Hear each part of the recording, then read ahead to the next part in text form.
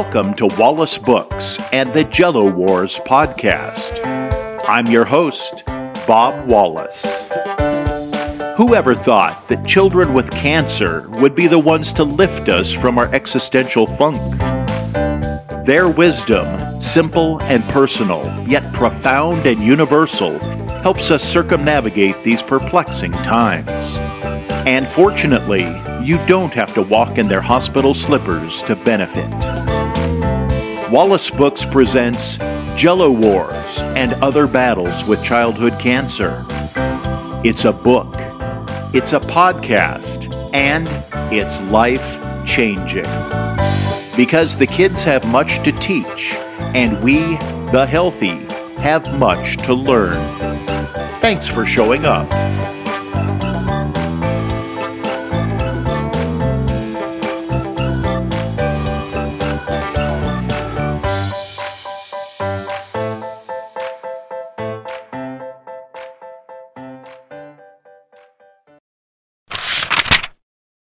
This episode is brought to you by Red Dirt Collective, making lives livelier since 1943. Sure, Sedona's known for Red Rock this and Red Rock that. What's not to like? But Red Dirt Collective offers the full experience. Not some dehydrated desert sideshow of a three-ring roadside Ringling Brothers knockoff, no stravaganza. Big cats, no snakes, and no clowns with huge shoes but tiny cars. I mean, what's up with that? At Red Dirt Collective, we're 5x5, bent and eloquent, thrashing through the passion with resonance, vigilance, and nearly lifelike vitology. We embody the dirty footprints left on the carpet after a quality day in the Red Rocks. Hit us up. We're your one-stop HQ for IDK, NGL, IYKYK. That's a Texas 10-4. Stay positive. Red Dirt Collective, making lives livelier since 1943-ish. Hey, Bob here. Let's get personal for just a moment. Yeah, move in real close. So, if you haven't ever found green Jell-O in places green Jell-O really doesn't belong, you've never been to Arizona Camp Sunrise in Sidekicks. And that's okay. We can still be friends. I'm just saying, one day, you may find green Jell-O in places green Jell-O really doesn't belong. Prefer red? Okay, that's good too. Camp is on, and we have no lack of silliness. It's some of the rest of you that I'm a little worried about. Today we'll dissect that topic. Plus we'll talk about normal, whatever that is. And a blanket policy I think should saturate the entire world. Strong words. Let's get back to Jell-O Wars. Silliness. Camp is a great disconnect from life and its constant bombardment of stimulus. It wasn't that long ago we had no cell reception on property. If a call was important enough, you could hike to the top of the hill and stand atop the cell phone rock. Left leg extended horizontally, right arm in the air. Can you hear me now? Can you hear me now? Of course, reception has improved, but we enforce a phone policy prohibiting talking, texting, and Googling. For the record, there's also no Facebooking, Instagramming, Snapchatting, TikToking, or whatever new form of social media the millennials have invented in the last 6 minutes. Media blasts us with more negative news, slimy politics, and existential dread than ever before. But for the family of a child with cancer, their news feed also contains lab values, test results, and unnerving news of additional surgeries, pokes, prods, biopsies, and injustices to come. We all experience anxiety and dread at times, and we're all in need of an antidote. Seriously, there's no reason to wait until you're old to wear purple, or a full-body chicken suit. I've always looked forward to getting old. Then, instead of being a weirdo, I'll just be considered eccentric.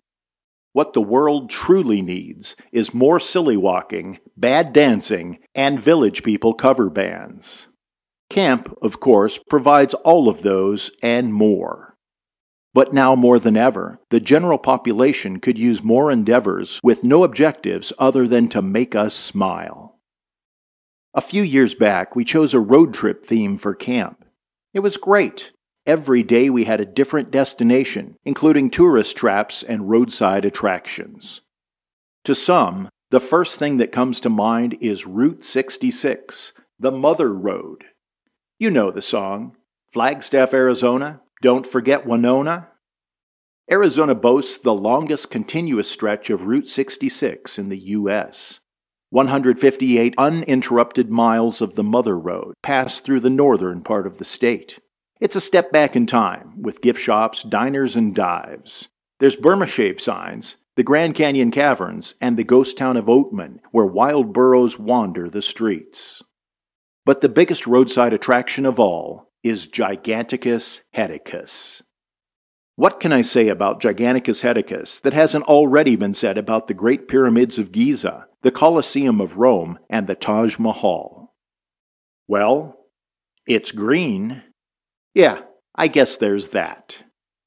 Giganticus Heticus is a massive tiki-style head.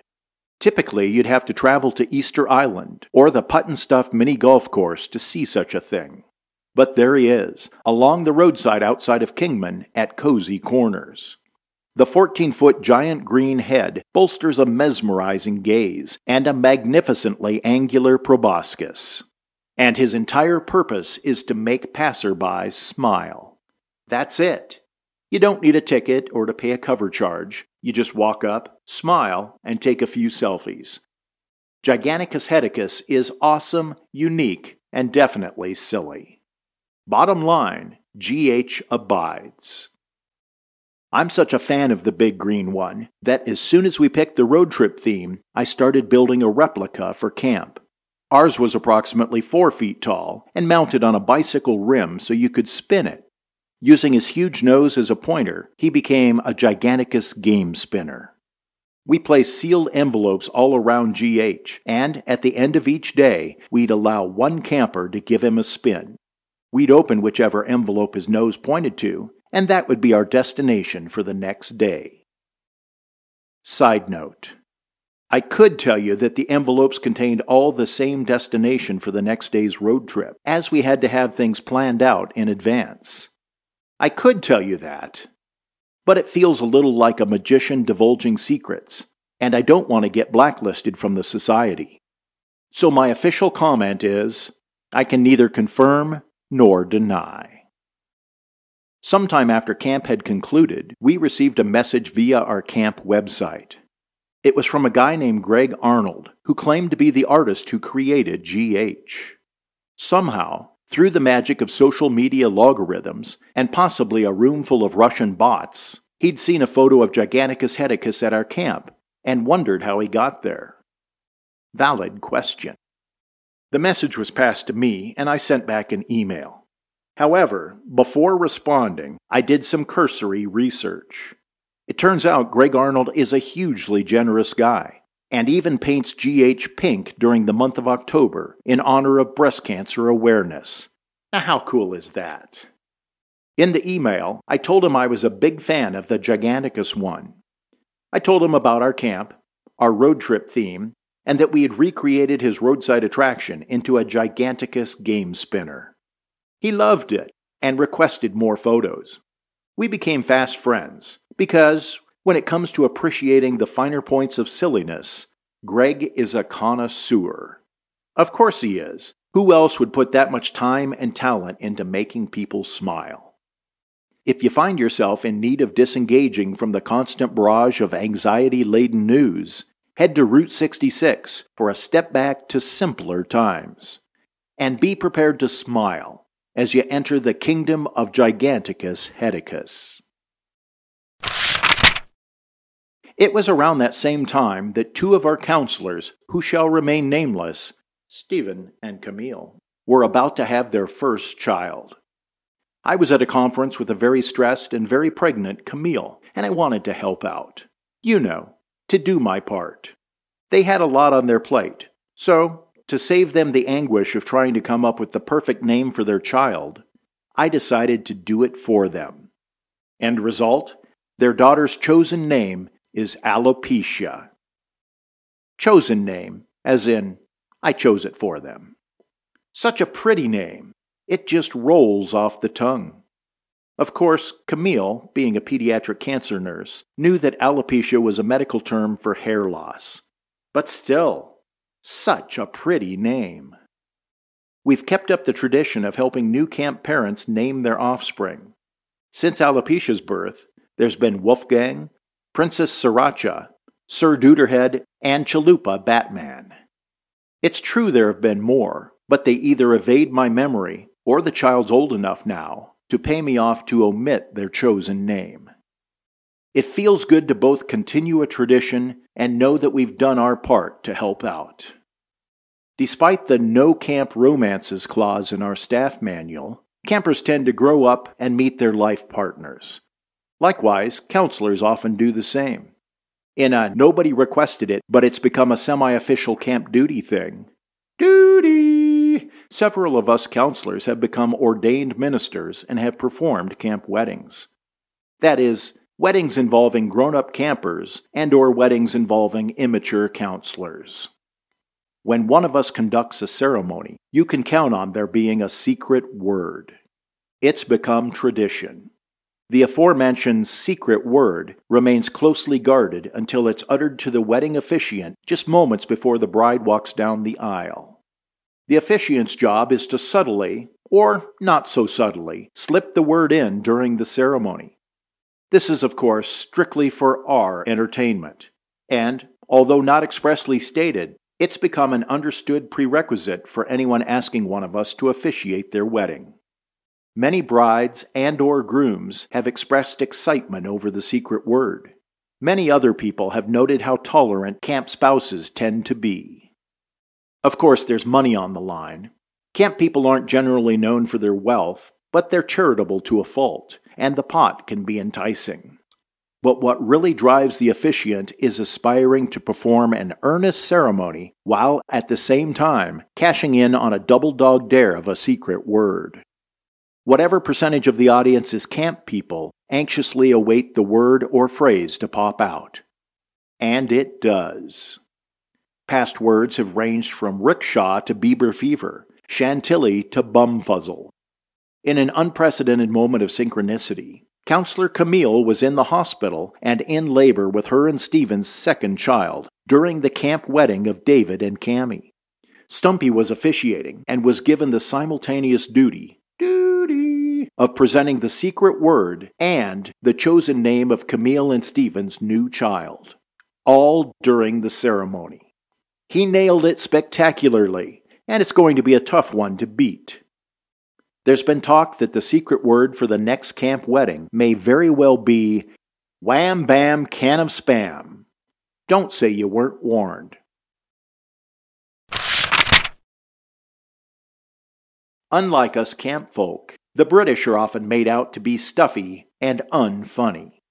However, the general public of the UK have shown they truly enjoy silliness. Britain's Natural Environment Research Council needed a name for a new Arctic explorer, a research ship that cost them £200 million to build. They ran a public poll and received more than 7,000 entries during the month-long competition. The end result was that the overwhelming burden of public opinion wished to dub the state-of-the-art polar research vessel Boaty McBoatface. After the crowdsourced name made the news, Boaty McBoatface again won when Emerald-class ferries of Sydney, Australia ran a similar competition to name one of their new fleet. Being the name had already been taken, the judges opted for the second-place choice, Ferry McFerryface. A public vote also named a skate park in Essex, England, Skatey McSkateface. Yellowknife, in the Northwest Territories of Canada, used a similar crowdsourcing to name a sculpture of a muskox. Now I know what you're thinking, but no, Muskie McMuskoxface didn't win. It came in second, edged out by the equally silly Elon Muskox. And let's not forget Alexander Camelton. AC was a 4-foot-tall, 81-pound Bassatron camel born at Chicago's Lincoln Park Zoo. He was the first successful offspring of Nissan and Scooter, and the first camel born at the zoo since 1998. In 2011, the city of Austin, Texas polled its residents looking for a new name for its solid waste services department. Turns out the words garbage and waste management elicit different images from different people. The name that received nearly 30,000 votes and beat all the other candidates by a landslide was Fred Durst's Society for the Humanities and Arts. For those of you who may not remember, or care for that matter, Fred was the frontman of an equally loved and hated 1990s rap rock band, Limp Bizkit. Via Twitter, Durst actually said he appreciated the support and hoped the name won. However, the city ultimately rejected the moniker and named the facility Austin Resource Recovery. I guess you can't win them all. The entire world has been experiencing some tough times of late, and I think an infusion of silliness could be a much-needed antidote. We can all use more giant green heads, secret words, and ridiculous names to help us grin down the woes of the world. Let's give it our foolish best.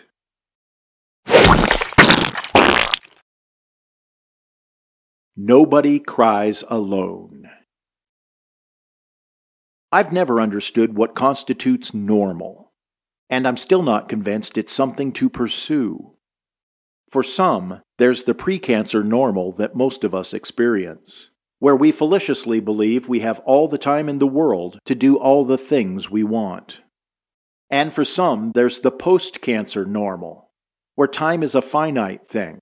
Every day is a gift, and there are no guarantees. Two very different normals.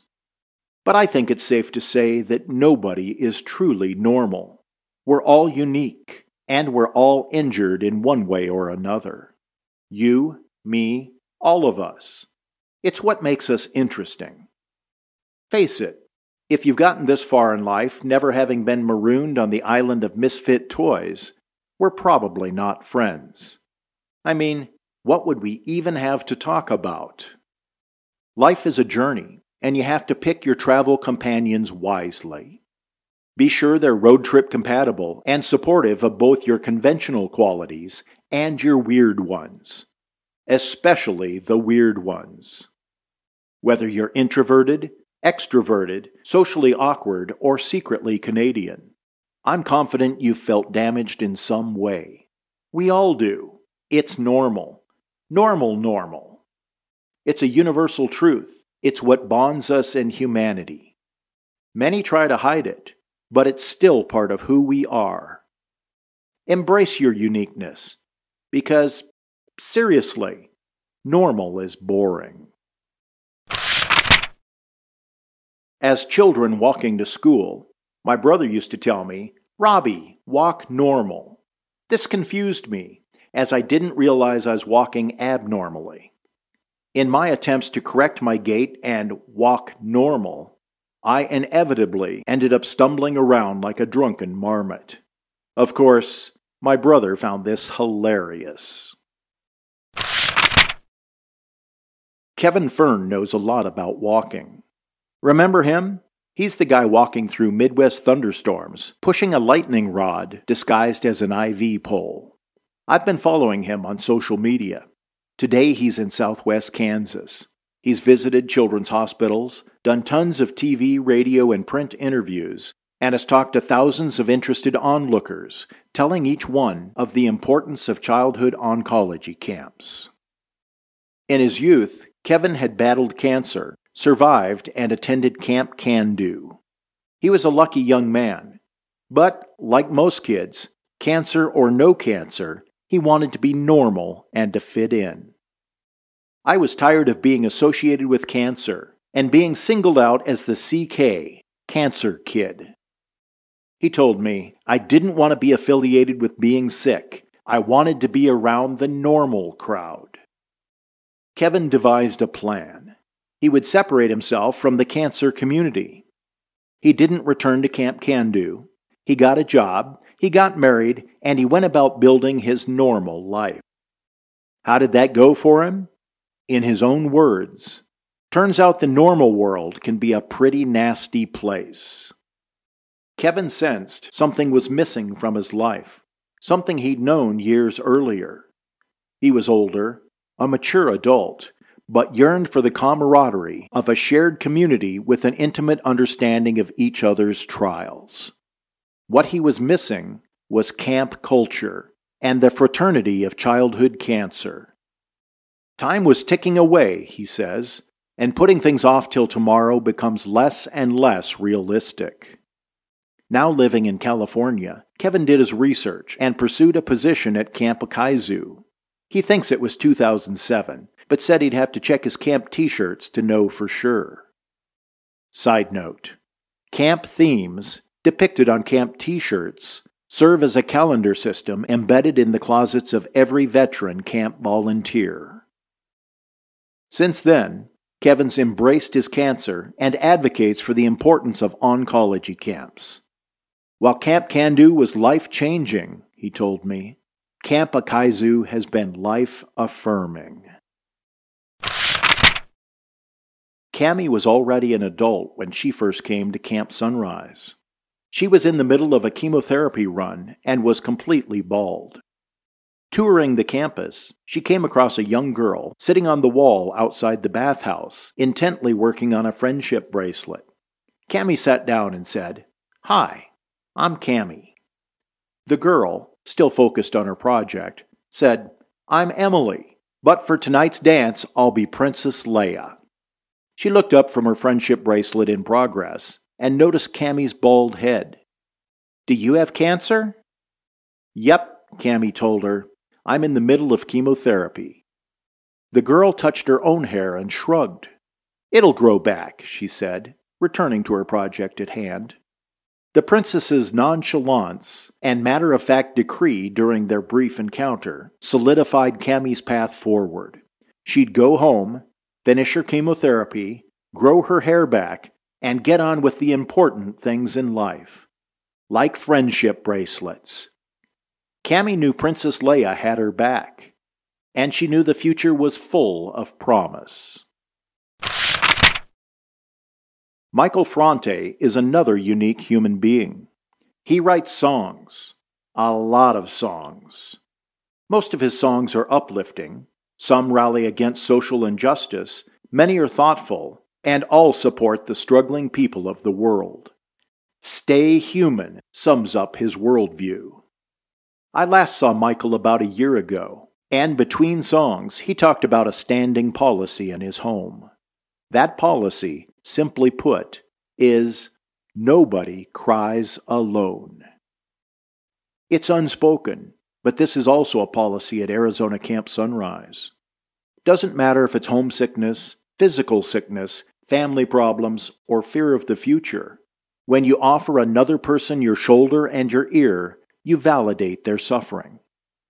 And that's a big deal. We all need other human beings. Others who understand our flaws, yet have our backs. Our tribe. We need friends who will challenge us, dare us, double dog dare us, and then laugh at us, sometimes with us, other times just to the left of us. Friends who will unflinchingly be there for a shared cry. Even pushing an IV pole solo across the entire United States of America, Kevin is not alone. His camp family has his back. Cammie is not alone. Princess Leia has her back. The campers of Arizona Camp Sunrise are not alone. Our Camply has their backs. Nobody cries alone. This should be a standard policy of all camps, and all homes, and schools, workplaces, and social gatherings. Wouldn't it be a wonderful blanket policy for the world at large? Our politicians and policymakers never seem to come up with simple grassroots policies that positively impact most of us. And waiting for governments to figure out how to improve the world seems futile at best. This is our opportunity. Let's adopt it ourselves. The Nobody Cries Alone Bill. Proposed by Michael Franti and unanimously ratified by Kevin Cammy, Princess Leia, you and me. And just like that, the world became a little bit better place. Stay human.